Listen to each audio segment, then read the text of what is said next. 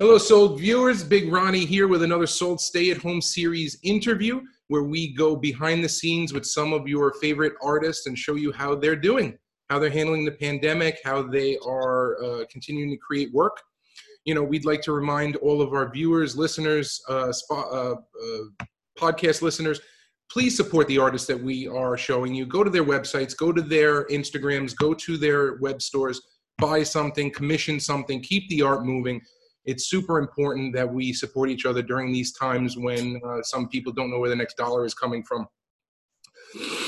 That takes me into today's guest. I've been looking forward to speaking to someone that was in the printing realm, and I'm really excited today to speak to Gary Lichtenstein of Gary Lichtenstein Editions today. Welcome to the program, Gary.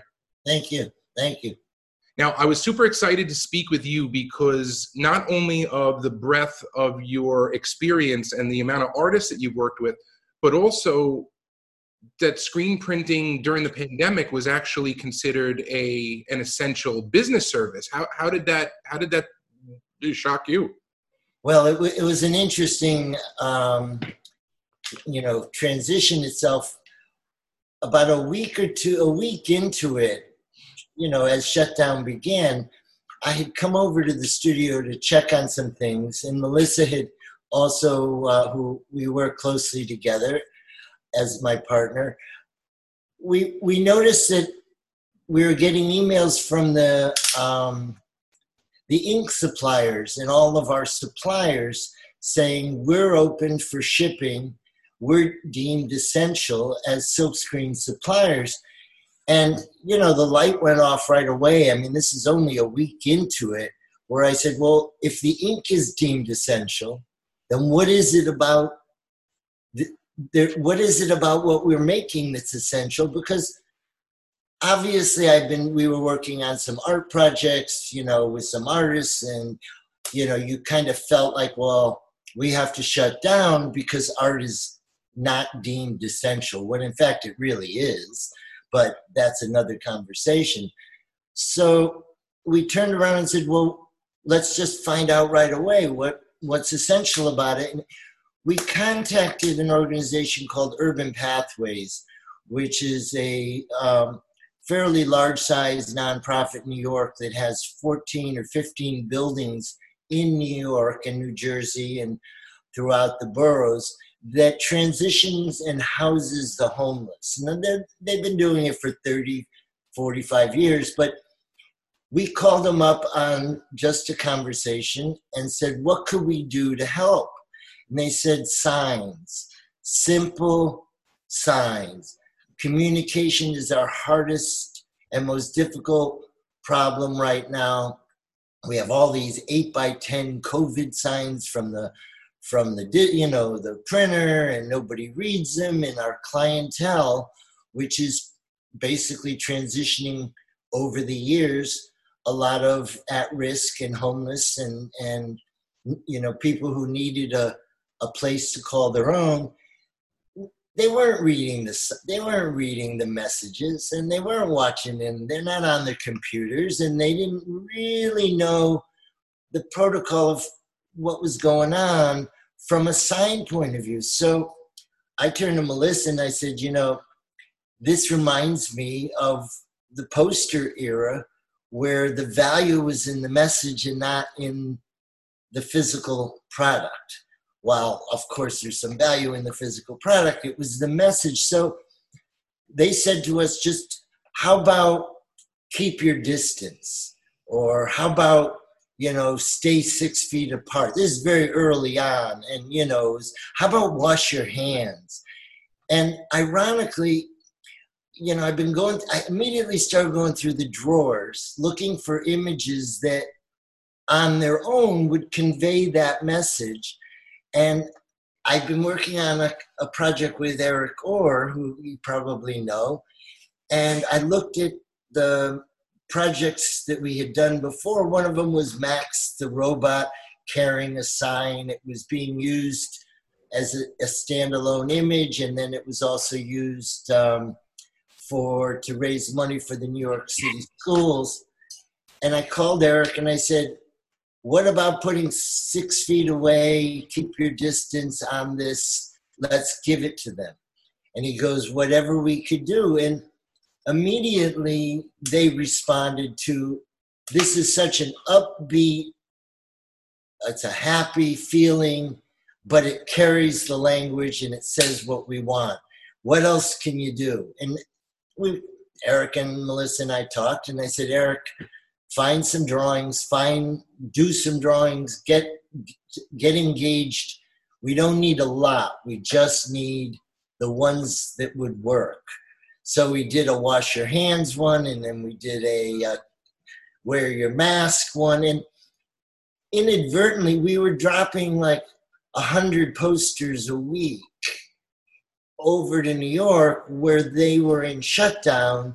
They would give them to their essential workers who were staffed 24/7, and they would start putting them up in the buildings, in the hallways, on the front entrance, wherever they wanted.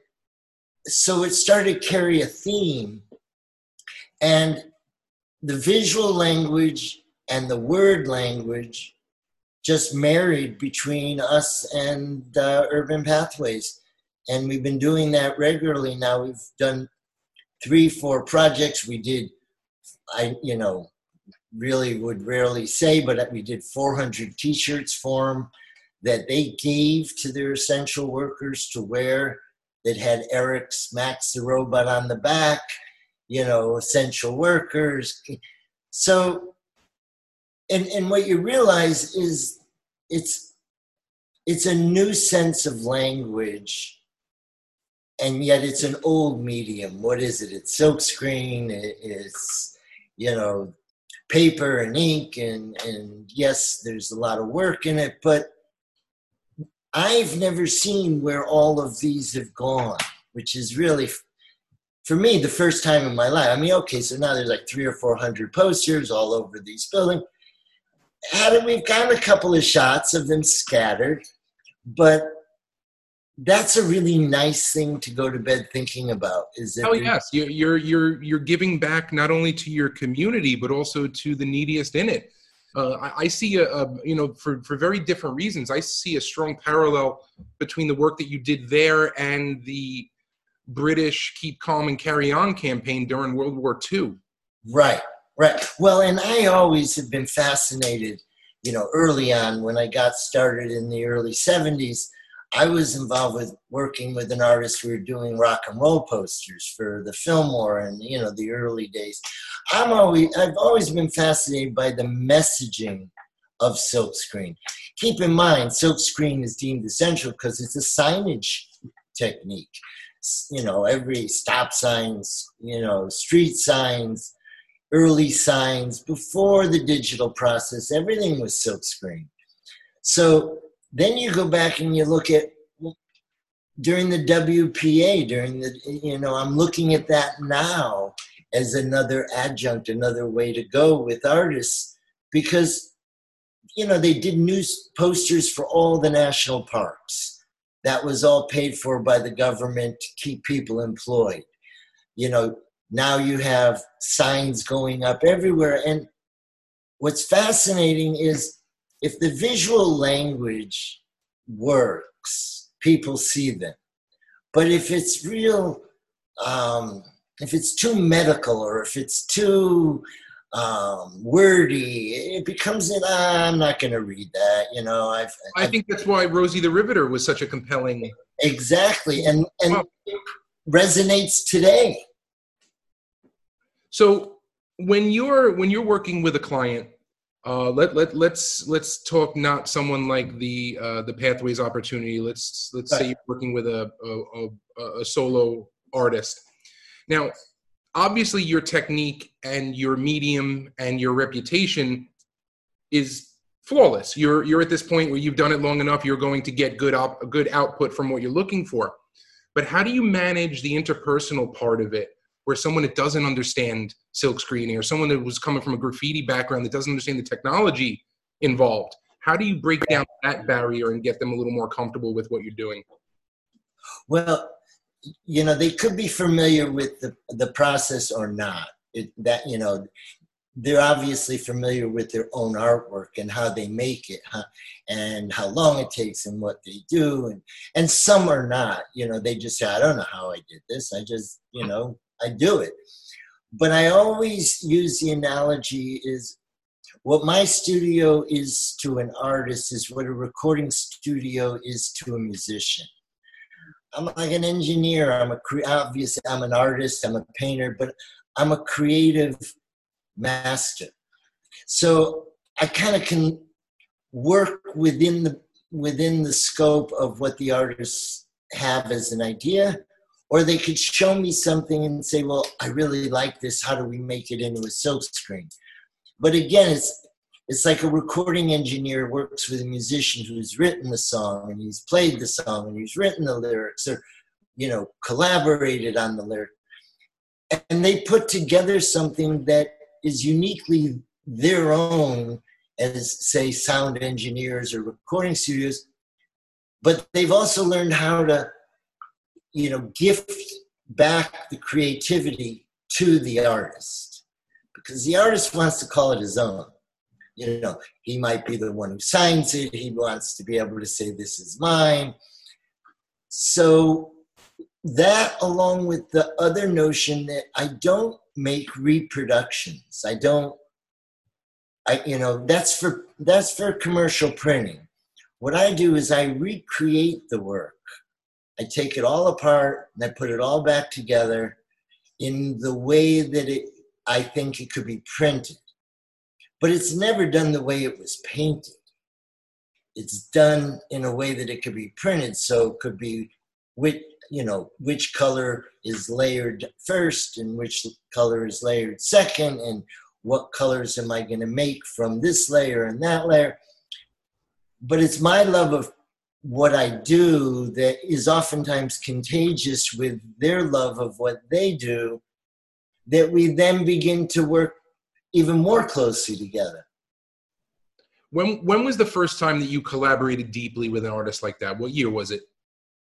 1973, 1974. In fact, at the time, I was an apprentice. I was working with an artist who was making silk screens, but in looking through the rearview mirror, that was the experience that said, wow, the two of us are working on something, and while he might be the artist, the relationship is there where we're doing this together. The answers, the questions, the discussion, and then shut up and let's get to work. And it reminded me of something solely based on printmaking. You're not about to go paint a painting with somebody unless you decide, oh, we're going to collaborate on a painting. But printing takes two different relationships and, very different mediums. So I got hooked on it. I also loved the color, and the color was always dynamic in the early days, whether it was neon or whether it was day glow or whether it was just great red and blue. But I also noticed that there were very few places where artists could leave their own studio or their own creative, their own creative environment and go and work with another artist or another process. So I started to model it after other environments that I'd visited that were making fine art prints, most of them doing lithography or etching, but it was part of the, early 60s evolution. And, I introduced myself to it in the early 70s and just kept doing it. Now, let's talk about where you're doing it. You're located in New Jersey at Mana Contemporary. Can you tell us a little bit about that space and that working arrangement? Sure. Well, I had been in San Francisco for almost 35 years. We moved the studio back to Connecticut, where I put it in a barn. And I had been working there for a good 10 years when I was introduced to these guys who were putting together a building for the creative arts. Jersey City close to Manhattan. It gave me, the idea, well, if I were to build a new studio, then I'd really like to be closer to Manhattan. And in the early stages of Mana Contemporary, it was being converted from a storage facility, where people would store things. So the guys, Eugene LeMay, and there was an artist, Yigal Oziri, and Moshe Mana, they had already begun the work. And when we came in, we just, took raw square footage and built a studio for it. Since then, it's become a very interesting contemporary art center, housing a lot of different individual studios, a lot of artists. It's open 24/7. And, it's a industrial building, so it's got the loading dock and the facilities, the freight elevator, and the facilities so that I could move materials in and out fairly easily. Being here now 6 years, I would have to say it's been a very safe place to have been able to come during this crisis. While it's predominantly quiet and most people aren't here, it is open 24/7, and they've done a great job making you feel safe. How are you weathering the lockdown now? Is it, I'm not going to ask, is it affecting the business? Of course it's affecting your business, but how are you changing? How are you adapting? Are there different things that you're doing? Can you give any tips to younger artists that can navigate this treacherous time right now? Well, when I started working with Eric Ora and Melissa on the Urban Pathways, it was a real breath of fresh air and a gift, because to make art and to do what we were doing and to continue it, we were all pretty much in shock. We got to stop what we're doing. So I would say you got to find a thread of inspiration and grab a hold of it and pull yourself forward with that thread. And I was, I had no assistants other than Melissa and I. No one was coming into the studio to help work. I got back to printing, and when I'm printing something that I'm inspired by or is going in the direction, in this case, of helping others, I just held on to that thread of inspiration. And, I'd have to say, now, months later, we're getting back to some of the art projects that we were on. It's going to be difficult. And for young artists as well as established artists, I think more important than ever, the collaborative relationship could be of incredible value, because we've been alone a lot. I always love saying in business, none of us knows as much as all of us. So right. As long as you can check your ego and your styles mesh, there's no reason that two artists shouldn't be able to produce more work than one. Well, and include each other in, in the, not only the development, but also in the exposure and distribution, so that people begin, there's certain artists that, most artists I've made prints with have really done, their image is what we're printing, or their idea is what we're printing. One of the unique characters that I worked with in the fall, Dave Navarro, who'd been doing a lot of work on the street. Obviously, everyone might know him as a musician, or, but Dave was collaborating with other artists, whether it was Al Diaz or, their names that I don't even know. And I was like, way above my pay grade. Who is this guy? But he had already come in with the spirit of, this is not all mine. This has got to be ours. And then I said, well, what is this you? And no, that's a friend of mine. I asked him to work on things. So that in itself was as a very unique individual, like a guy like Dave Navarro, and going back, but look what he's done most of his life.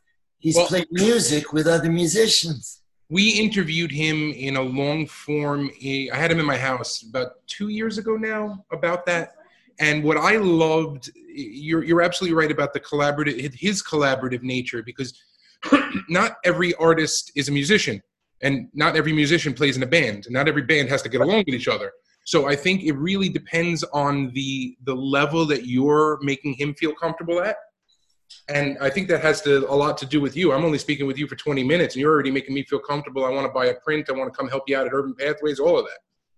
Well, and it was interesting with Dave Navarro because he was, I guess, in New Jersey, outside Newark. They do their filming for the tattoo show that he does. And a friend of his had called us and said, look, I have this guy and he wants to do this, this poster, this project. And ironically, it was from part of the election, the Marianne, what's her name? Williamson. Right. And Dave was promoting it. So he said, look, we hadn't met. The image came to me. Dave thought, well, it's gone to the printer. And he's like, so when I'm back, I got to go visit the printer because I just want to double check a couple of things. And I'm kind of knowing this, and I, printed up some proofing, and I started playing with it. The day he walked in, he said, where the fuck am I? And I said, what do you mean, where are you? He goes, well, I came to visit the printer. Who are you? I said, well, I'm the printer. He goes, oh, you're not a printer. Look what you got here.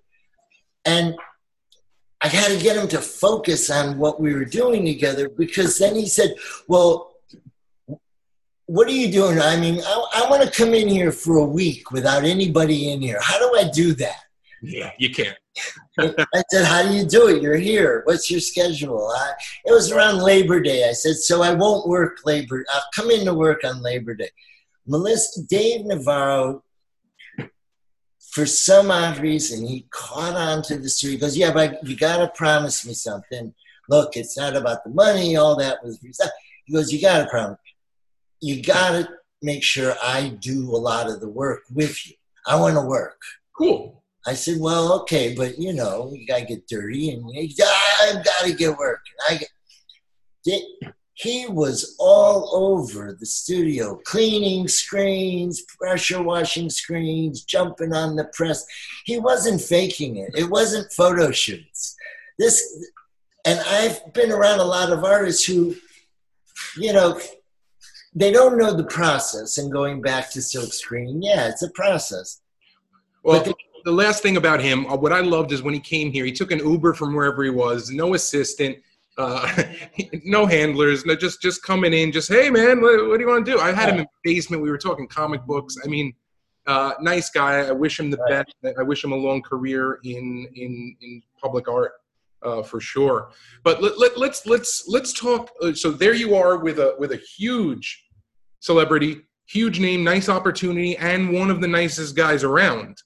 How about the other side of that? How about someone that, gave you a little too much guff? Oh, you got a lot of those. I mean, artists, look, you act as a psychiatrist half the time, like, okay, do you like it, So, but that's also been part of my career, is the stories. And I never realized it, say a year or two later, I'd be with someone and I say, oh, you got to hear this story. It's not a criticism. It's a story, because it's a personality you're describing. I worked, one of the more memorable ones was this beat era poet, Jack Micheline, who back in the early 80s I worked with. And, the guy who brought Jack into the studio, he goes, look, I'm going to pay you. I just want you to work with Jack, but he's going to leave every day and go to the track. And then he's going to come back and he's not going to be sober. So your window of working with Jack, limited, but do what you can. Well, Jack, I was giving him money to go to the track by the third day. You know, I was like, oh, Jack, you're going to the track. Here, bet for me. The, the combination, and he did a piece called Father Murphy Loves Mary, and but he was a beat era poet.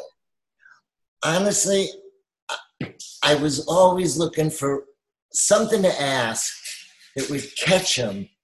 And then he would go on to these stories of his life.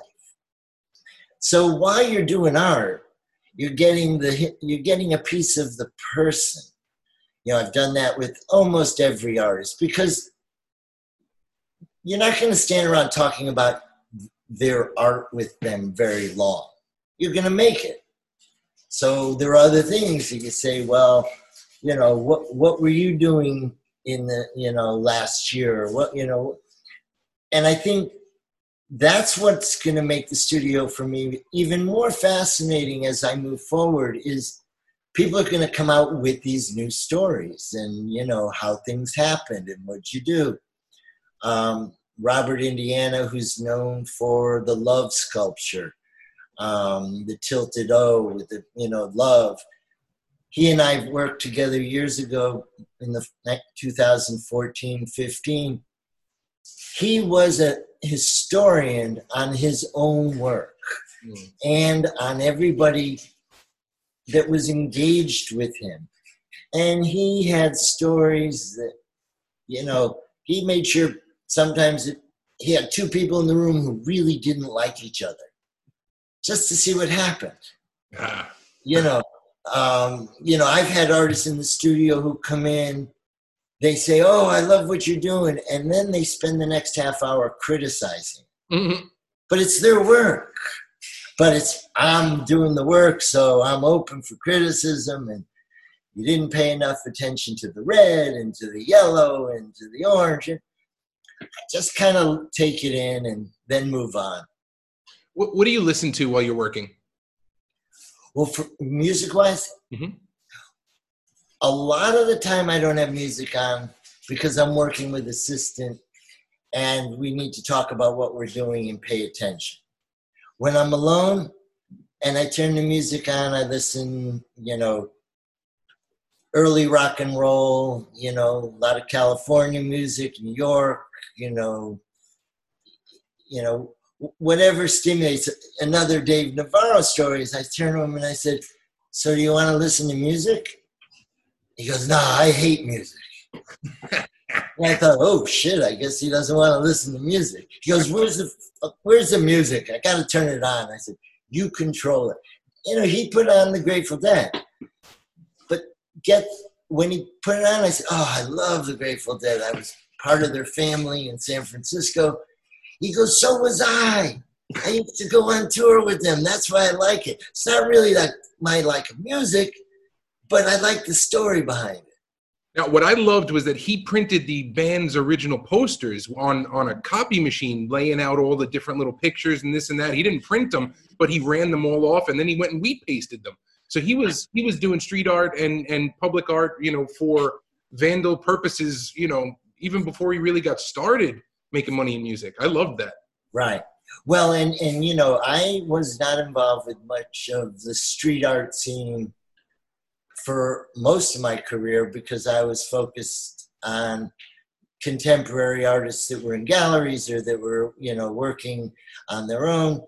And that was where, you know, when you asked me about moving to Mana, what was funny was I hadn't realized it, but I gravitated towards not only the street art scene, but we gravitated towards the hip hop scene. And I've worked like with a photographer, Jeanette Beckman, who did a lot of photography in the early hip hop days, Say Adams. I saw Jonathan Mannion was also on your list of artists. Jonathan Mannion. And then I realized I didn't know anything about what they were. It was not my culture. So the one person, the artist I worked with, Charlie Ahern, who he did the movie Wild Styles. Mm-hmm. Charlie is like a historian. So I said, Charlie, if we're going to work on this project together, what I want back out of it is I want to know who all these people are and what is going on. So in the studio at the time, if you were a fly on the wall, you could have learned as much as you could have ever absorbed by listening to some of these people talk about it. That's great. Well, Gary, you know, this time is really crazy now, and all we're really trying to do is, you know, just show that life is going on, show that art is continuing, show that the favorite people that are telling stories through their work are still doing it, and it hasn't gone away, and the human spirit is not broken. You know, leave us with a couple of words from Gary Lichtenstein Editions about how you guys are going to hold up in the future.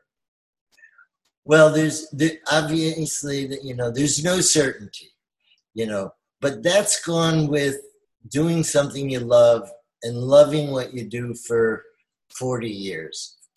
So throughout the career that I've had, there's been more uncertainty than certainty. But the one piece of certainty is I've always found projects to work on. I don't know how I'm getting paid. I don't know how I'm going to pay the rent. I don't know how I'm going to, you know, move or do any of the basics, which we're now really faced with and getting a lot of, like, you know, the realization that we're not as worse off as the next person. Right. And we have to care about that chain. We're not alone in this. So part of it is having the experience of, you know, owning up to the fact that the career might be, you know, incredible to perceive. It's not been without a lot of different, you know, pain and suffering, or good times, bad times, whatever you call it. This is an unprecedented time. And the one thing that I am most concerned about is that we don't all go digital as a result of it. And yes, I welcome our ability to do what we're doing today, and I'm marveling it. But I'd hate to see artists go digital because it's fast and it gets across to everyone. And then we really do lose the connection to art being made, ideas being passed between us. And so even whether it's young, emerging, or whatever, we all, at this stage, I think, want to, as quickly as we've had to transition into digital, I welcome those that kind of turn it off for a while and we all come find each other, keep the distance, you know, the 6 feet or whatever, but we then get back to exchanging the ideas and, you know, keeping moving them forward and help each other, you know. I love it. I from your lips to God's ears, as they say, and let's hope that everything keeps moving and goes back to normal soon. But Gary, this was a great chat. Thank you very much for your time today. Before I let you go, can you please tell our viewers where they can find you online? Yeah, it's Gary Lichtenstein Editions.com. No, it isn't. Oh. It's GL Editions. It's GLEditions.com. Instagram is Gary Lichtenstein Editions. And we're here in Jersey City at Modern Contemporary is our location. I can't wait to come see you when this is all over. Keep doing the good work, and thank you very much, Gary. Thanks.